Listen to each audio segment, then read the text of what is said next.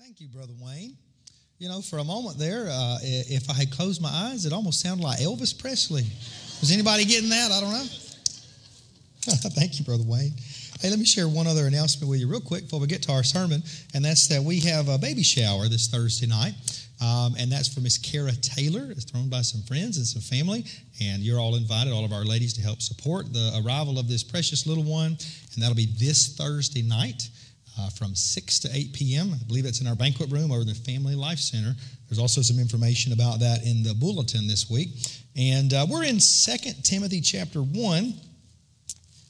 And let me encourage you to open your Bibles there with me as we look together at God's Word. I want to speak to you this morning about a sermon that I have titled, The Courage to be Fully Alive. The courage to be fully alive. I fear there are many a child of God, and we only live kind of halfway alive. And we turn off some parts of our life to cope with difficulty or what have you. I want to give you courage today from God's Word to live a life you were meant to live, a life fully alive. I take part of that phrase from a saying from an early church father. He lived in the 100s AD, or what we call the 2nd century. His name was Irenaeus. His most famous quote is this: "The glory of God is man fully alive." It teaches us that God is not impersonal, but He's close to us, and He desires that we live in such a way that we show His glory and even share in that glory. Our lives have dignity and purpose and meaning, and God intends for each of us to live our lives to its fullest capacity. Let me say that part again. Brother and sister, God intends for you to live your life to its fullest potential. And you say, well, that ship left a long time ago. I've just been struggling for a few years, you know. Well, you've got time to get back on track and pick up right where you left off. God will meet you there. He's not done with you yet. And so if you're here this morning, whether you're bright-eyed and bushy-tailed and ready to take on the world, hey, I want you to live fully alive. But if you're here beat up, feeling tired, don't think you can do it anymore, and hey, I'm just going by to get along, God wants to inspire you today to have courage to live in a way that you are fully alive. Jesus said in John 10, verse 10, hey, the thief comes to steal and kill and destroy, but I have come that you may have life and have it what? Even more abundantly.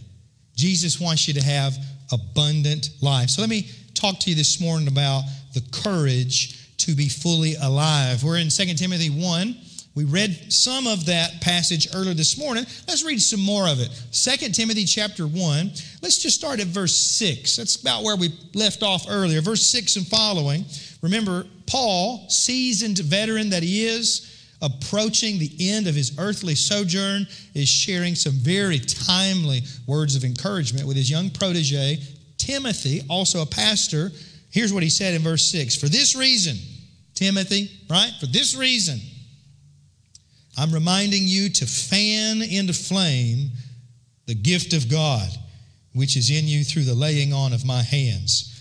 For God gave us a spirit, not of fear, but of power and love and self-control. Therefore, do not be ashamed of the testimony about our Lord, nor of me, his prisoner, but share in suffering for the gospel by the power of God. This God who, verse 9 explains, who saved us, who called us to a holy calling, not because of our works, but because of his own purpose and grace, which he gave us in Christ Jesus even before the ages began, and which now has been manifested through the appearing of our Savior Christ Jesus.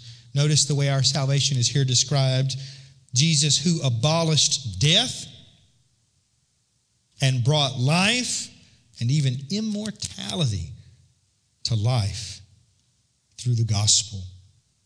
He goes on to say more, but for our purposes today, we'll just look at those 4 or 5 verses, verses 6 to 10. Let me share with you a few things I think you need to do that God's Word tells us to do, and if you do them, God will help you to have courage to live a life fully alive. Number one, what must you do? You have to face your fears. A lot of us are professionals when it comes to deflecting our fears. A lot of us have great experience and a long history and great skill at avoiding our fears. But God says today, you got to face your fears. Hey, life can be scary sometimes. You can run from those fears, but you won't be fully alive. If you learn by God's grace to face those fears, you can do some amazing things with your time here on the earth. Face your fears. This is where we get this wonderful verse there in verse 7. God gave us a spirit. I think, most of our Bibles there use the word spirit with a lowercase s, and so we're not entirely certain it's a direct reference to the third person of our triune God, the Holy Spirit. I think it is. God gave us a spirit, all right? Let me tell you about this spirit God gave us. If you're a child of God, a Christian, if you belong to Jesus, okay, God has placed in your life His very Spirit, the Holy Spirit. Let me tell you something about that spirit. It's not a spirit of fear because God's not afraid of anything, right? Face your fears because you have the Holy Spirit in your life. But what do we know about this spirit? It's a spirit of power. That sounds about right for the Holy Spirit.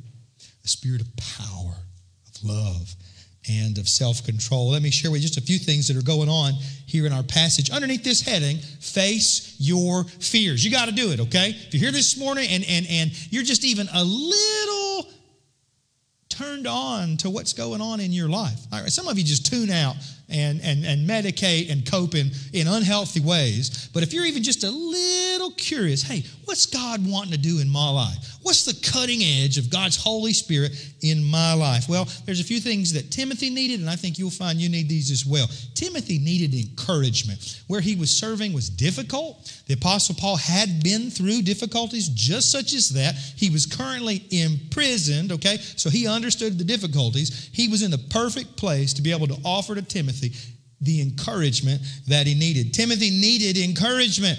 It reminds us, God's word says things like this. Hebrews 10, verse 24. Let us consider how to stir up one another to love and good works. You know what that means? Y'all, let's think about how we can encourage each other. Right? Encouragement is not a synonym for the message of a greeting card. Okay, we think encouragement, we think good, happy feels, we think inspiring, but the word encouragement means you give courage to somebody who needs it and is lacking it. Okay?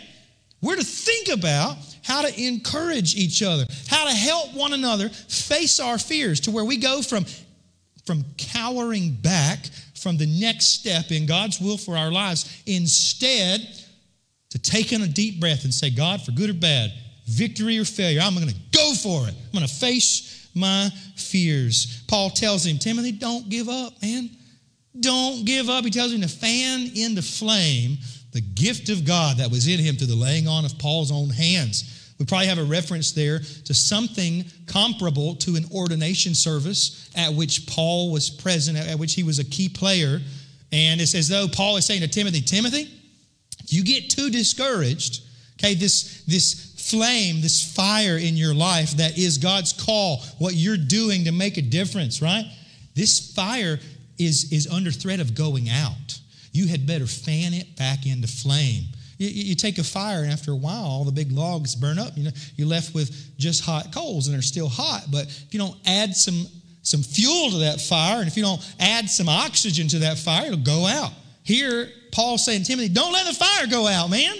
Even if the fire seems barely lit, even if it seems like there's no heat there, if there's any kindling of a coal still left in your heart, fan it into flame. We go through those seasons when perhaps the flames simmer down. Don't give up. Don't lose heart. Get a new grip and say, I'm going to go for it again. Don't give up. Fan that thing back into flame. We also learn here through this encouragement that Paul's telling Timothy, hey, use the gifts that God has given you, right? Fan into flame that gift that was given to you on that very special day. Fan it into flame. One Christian thinker, might even call him a philosopher by the name of Frederick Buechner, he said this, the place God calls you to is the place where your deep joy and the world's deep hunger meet together. And y'all, we have to use the gifts that God's given us to do that. God's given every single one of us gifts. If you belong to Jesus, you are gifted, okay? Some of you going through school, maybe you were in the gifted program, right? Some of you, maybe you rode the short bus to school. Either way, if you are a child of God, you've been gifted. God's word promises us that much. Every child of God's been gifted for service in the kingdom. Use those gifts. Here's an acronym I've shared before. If you like taking notes, here's some great things to write down. The word SHAPE, SHAPE, really goes a long way toward describing how God wants us to use our gifts in this life. The S stands for spiritual gifts, right? Things like encouragement or service or administration or mercy or teaching or leading. Right? The Bible speaks about spiritual gifts in a number of pertinent passages. The letter H stands for your heart, which is to say the things that you're passionate about. If you're excited about something, well, there's a reason for that. God made you that way, okay? Lean into that excitement. Use it for the kingdom of God. The letter A stands for your abilities. Right? Some of you are good at things. We showed a picture earlier of some ladies and, one rooster, as he called himself, who went on a trip. And these ladies used their abilities to sew, to be crafty, to make things, to help others. That's how you use your gifts. The letter P stands for your personality. Remember, we're spelling the word shape. We're all wired different. You know, in every one of those differences, there's a unique opportunity to meet a need somewhere else. There's people that you can reach that no one else can reach. There's somebody you can encourage with your personality, as odd as it may be, right? If you've got an odd personality, God made you that way. Lean into it. Don't cower from it. The letter E stands for experiences, right? We've all been through different things. If you've gone through something and you see someone else going through the same thing, you are uniquely equipped to encourage that person because you know you've been there. Discover your shape. Use your gifts. Timothy needed encouragement. Paul offered it. A couple other things Timothy needed. Timothy needed relationships.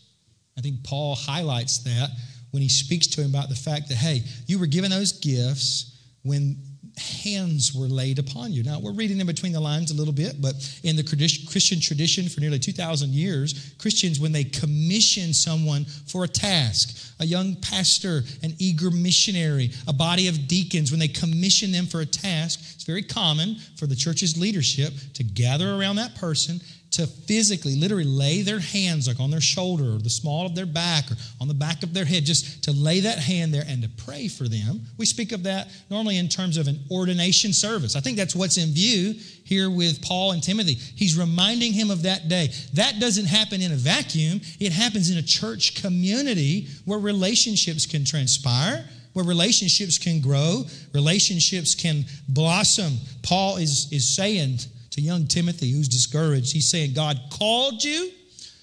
The church affirmed you. Brother, we believe in you. Fan that gift back into flame and get back to work and face those fears. Paul speaks a little bit of his own mentorship in Timothy's life. Hey, brother, I was there. I laid hands on you. I remember that day, he tells young Timothy. Earlier in the same passage, we read it earlier, he refers to Timothy's mother and grandmother, right? Talk about relationships, those family relationships where we express our faith together, where we engage in Christian disciplines and faithfulness together, where we hand down our faith to our young people. All that is in view.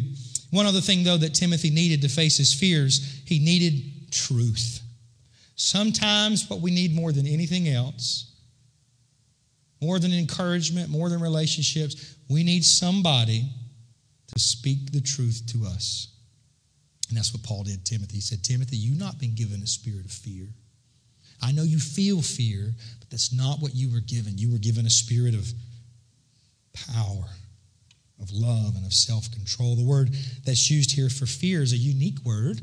It's a very extra biblical word. That is a word that was used in ancient Greek literature all over the place outside of the Bible. It was a very specific word. It was a word that referred to someone who was in an army, and when the battle raged, they fled and deserted because they were afraid. God's word is telling every single one of you today face your fears. Trust God. Do the next thing. Sometimes what we need more than anything else is for someone to tell us the truth, to call us out. Often we want for our spiritual lives and the spiritual things that we do, we want them to feel good, right? So when we're in a worship service and we hear a song and we like that song and it's performed well, we get a little moment, right? You ever been in a worship service and you just sort of, man, you were really in the moment. It's almost like you felt goosebumps run down your back, right? We like those moments. We think that's what spirituality is supposed to feel like. Good, inspiring, comforting. But when our spiritual lives don't feel that way, often we hit the brakes. But God's word says we're to face our fears. We're to lean in faith when we meet with difficulty and trust God. You know, you've probably heard the old saying, a goldfish will never outgrow the bowl that it's in. Well, our fears are like the bowl, right? And we're never going to get past where God has brought us to if we're not willing to face those fears. Christians often will only grow so much as they are willing to face or to back away from their fears. If there's something in your life that you're afraid of, it's probably right where God wants you to go. Let me share with you the second word of instruction for how we can live a life fully alive. We need to face our fears. Secondly, we need to do the hard thing. And that's very similar. It's just sort of the next step in the process. We turn, we face the fear. Now we must be prepared to do the hard thing. Look at verse 8. Paul says to Timothy, therefore, do not be ashamed of the testimony about our Lord, nor of me as prisoner, but share in suffering. He said, do the hard thing. Suffering's not easy.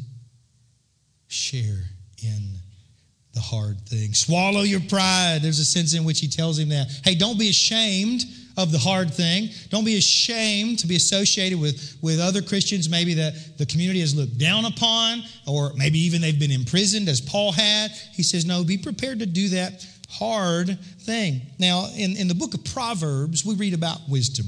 We learn that wisdom is eminently practical. Wisdom is not what you have up here. Wisdom is not even what can you say with your mouth. Wisdom is about how you live your life. And several times in the book of Proverbs, we read a connection between fear and what the Proverbs writer often refers to as a sluggard's ways, a slothful way. We call it lazy. There's a connection between being afraid and failing to act. Being nervous that you may not succeed, turn around, backing up, and not even trying. There's a passage in Proverbs 26, verse 12 and following. We read these words. Do you see a man who is wise in his own eyes? Well, there's more hope for a fool than for him. And then notice the next line. The sluggard says, there's a lion in the streets. There's a lion in the road. Now, the point of the passage is not whether there actually is a lion in the road. The point is the passage is the lazy person comes up with every reason in the world why not to get out there and face their fears and do the hard thing. And as a result, they are professional, expert excuse makers. Sure, if there's a lion in the street, we probably ought to stay inside. But a lot of times it's just a thought that there might be, and it prevents us from doing what God's called us to do next. We must be willing to do the hard things. Also, to do those hard things, we must be willing to put God first.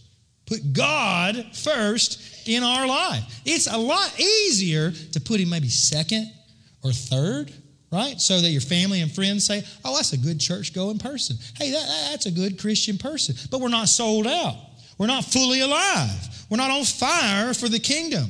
If you put yourself first, then you can't put God first. But if you put God first, he promises he'll always take care of you. Matthew chapter 6, Jesus talks about priorities, about faith, about the kingdom of God. He treats the subject of anxiety at great length. In Matthew 6, he says these sorts of things. Verse 24, no one can serve two masters. Either you'll hate the one and love the other, you'll be devoted to one and you'll despise the other. We got to put God first. He'd say just a few verses later, seek first the kingdom of God and his righteousness, and all these things will be added to you. Brothers and sisters, put God first, swallow your pride, and then do the uncomfortable thing. The uncomfortable thing. I remember when I was young, I used to hear pastors and youth leaders say to me all the time, God wants to stretch you. Right? God wants you to get out of your comfort zone. I heard that so many times, it just sort of become a cliche. But y'all, it's absolutely true. God does want to get you out of your comfort zone. Hey, that don't mean there's not a little time for the easy chair on Sunday afternoons, a little nap between services. Sure, that's fine, okay? But in your life, if all you ever do is work to put yourself in a position of comfort, of ease, or a place where you'll never fail, you'll never be asked to do anything difficult or anything at which you may not succeed, well, then you've spent a whole life positioning yourself where you don't need faith. It don't take faith to be comfortable. It takes faith to face your fears and to do the hard things. I am of the opinion that in many of our lives, God brings us to a place, and in that place, at the end of it, before we can go on to level 2, so to speak, in our spiritual life, we have to meet a challenge. My boys like to play video games. Now, I'm a little old school when it comes to that stuff, and so we bought them a video game system that was like 20 years old. Like, it doesn't look real at all. It's very cartoonish. It's incredibly, just imagination-based. Like, they play like Mario and Donkey Kong and those sorts of games. These are really old, okay? You can't even buy these anywhere. You have to find them on eBay, but my little boys love them. Here's the way those video games work. When they're on level 1, each part of the level gets a little harder, and then when they get to the end, they have to face the boss, right? He's the big, bad guy. And before they can go to level 2, they got to beat the boss. Don't be the kind of Christian who, when you see the boss, you think, I'm not doing that. And so instead, you turn around, back up a few feet, and just say, I'm going to park it here and take it easy, all right? God's calling us to face the fears, to do the hard thing, and to beat the boss so we can go on to the next level, okay? And here's the way I think it works. Until we meet Jesus, there'll always be a next level. There'll always be a greater challenge. There'll always be another boss. We never retire from our spiritual lives. We may work hard and retire from our career. Hey, praise God, I'm working for that too myself someday, many years from now. But we don't retire from Jesus. We don't retire from being called to do difficult things. And so we must face our fears, do the uncomfortable things. And let me share with you our third challenge this morning. If we're going to live a life fully alive to God, we must very simply believe the gospel. All right, this isn't just a pep talk. Hey, face your fears. Listen, you can turn on a TED talk and hear that kind of stuff, okay? This is a pep talk rooted in what Jesus has done for you. Notice that. Paul tells Timothy here, you got to face your fears, you got to do the hard thing. And then in verse 9 and 10, he gives this detailed, beautiful exposition of the gospel message. That is, of what Jesus did for us and why it makes a difference in how we face our fears. Look at verse 9 and verse 10. Right after he tells him to share in suffering, he says about God that, verse 9, he saved us. He called us to a holy calling, not because of our works, but because of his purpose and his grace, which he gave us in Christ Jesus before the ages began. That's not enough. He wants to extrapolate even some more meaning from what Jesus has done for us. Look at verse 10. He says, and now it's been manifested through the appearing of our Savior Jesus, who abolished death. Right? If you're afraid of dying, let me tell you what the gospel says. Jesus abolished death. And he brought life and immortality to light. Let me tell you, there are so many people in this world who are afraid of dying. I think there's so many people in this room who are afraid of dying. There's a sense in which that's a very normal human thing to do. Everything in us is wired to live and not die. And yet, if the Lord tarries, one day, not a person in this room will still be alive here on the earth. As we think about facing our fears, living a life fully alive to God, here's what Jesus wants to know. I defeated death on the cross for you. Don't be afraid of dying. I brought immortality to light. You want to live forever? Trust Jesus, and indeed, you will live forever. That ought to give you courage. There's a sense in which, as a child of God, we are invincible against whatever it is the devil may seek to do to us, even death, even dying. And so we must believe the gospel. Now, how would I explain that in terms of this message and this passage of Scripture? 3 things very quickly. Number 1, you need to get saved. That's where it starts. If you're here this morning and you've never given your heart to Jesus, that's where it starts. You need to get saved. That's a real Christian word, real churchy phrase there. Get saved. What do I mean by that? It means Jesus died on the cross for you because he loves you. He knows who you are intimately and still wants you. He'll forgive you of all your sins. He'll cleanse your life. And so any of the wrong and the evil things that you've done, he'll strip those things away. He's paid for them on the cross. He'll give you a home in heaven with him even long after this life is done. Jesus has done for you. Get saved. Number 2, what does it mean to believe the gospel? It means to surrender to God's call on your life. Right? We've been saved. We've been called with a holy calling. Do not run from God's call on your life. Do not delay your response to God's call on your life. Do not neglect God's call on your life. There's only one thing to do with God's call, and that is surrender to God's call on your life. Doing so is of the same substance as believing the gospel.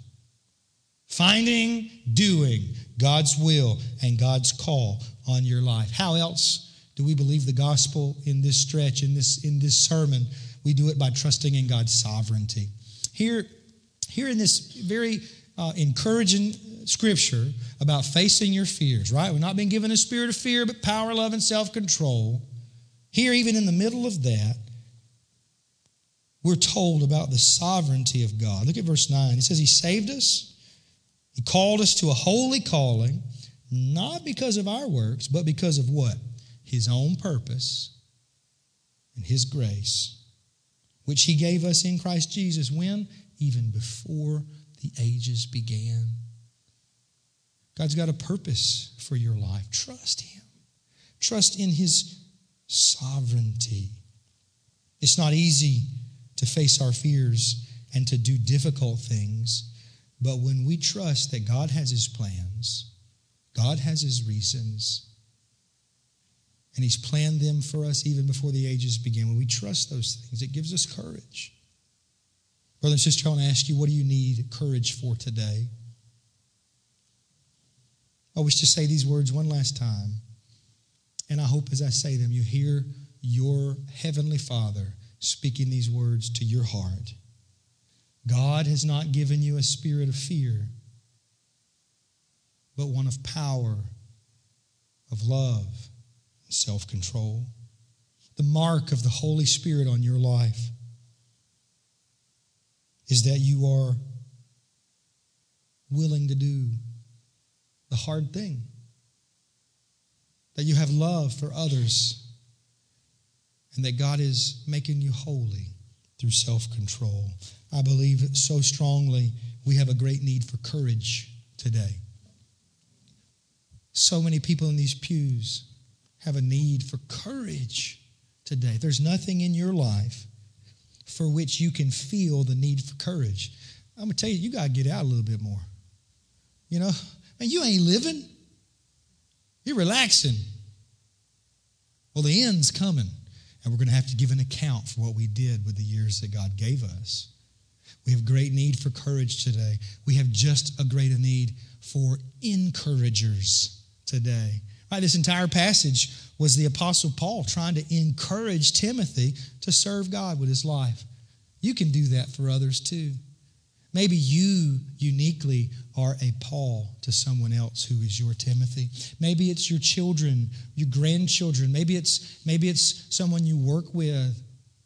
Be an encourager for someone this week, right? You can have the opportunity to help someone have the courage to be fully alive and to show the glory of God with their life. Let me invite you to bow with me as we prepare for a time of invitation.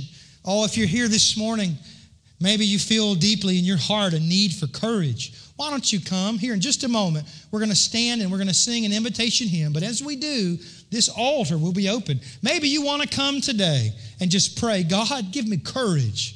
I need courage in my life to do the next thing, to do the hard thing. God, help me to face my fears. Maybe you have a loved one and you know they need courage. During this invitation time, let me invite you to come, kneel at this altar, pour your heart out to God and just say, God, give us courage. Oh, God of courage, would you give us courage today? Let that be your prayer. Father in heaven, as we close out this service with a time of invitation, I ask, God, that you'd give courage to these your people gathered in this place this morning. Lord, give us courage to serve you well, that we might be fully alive. We pray that in Jesus' name. Amen. Let's stand together as we sing softly and tender. You come as God leads you.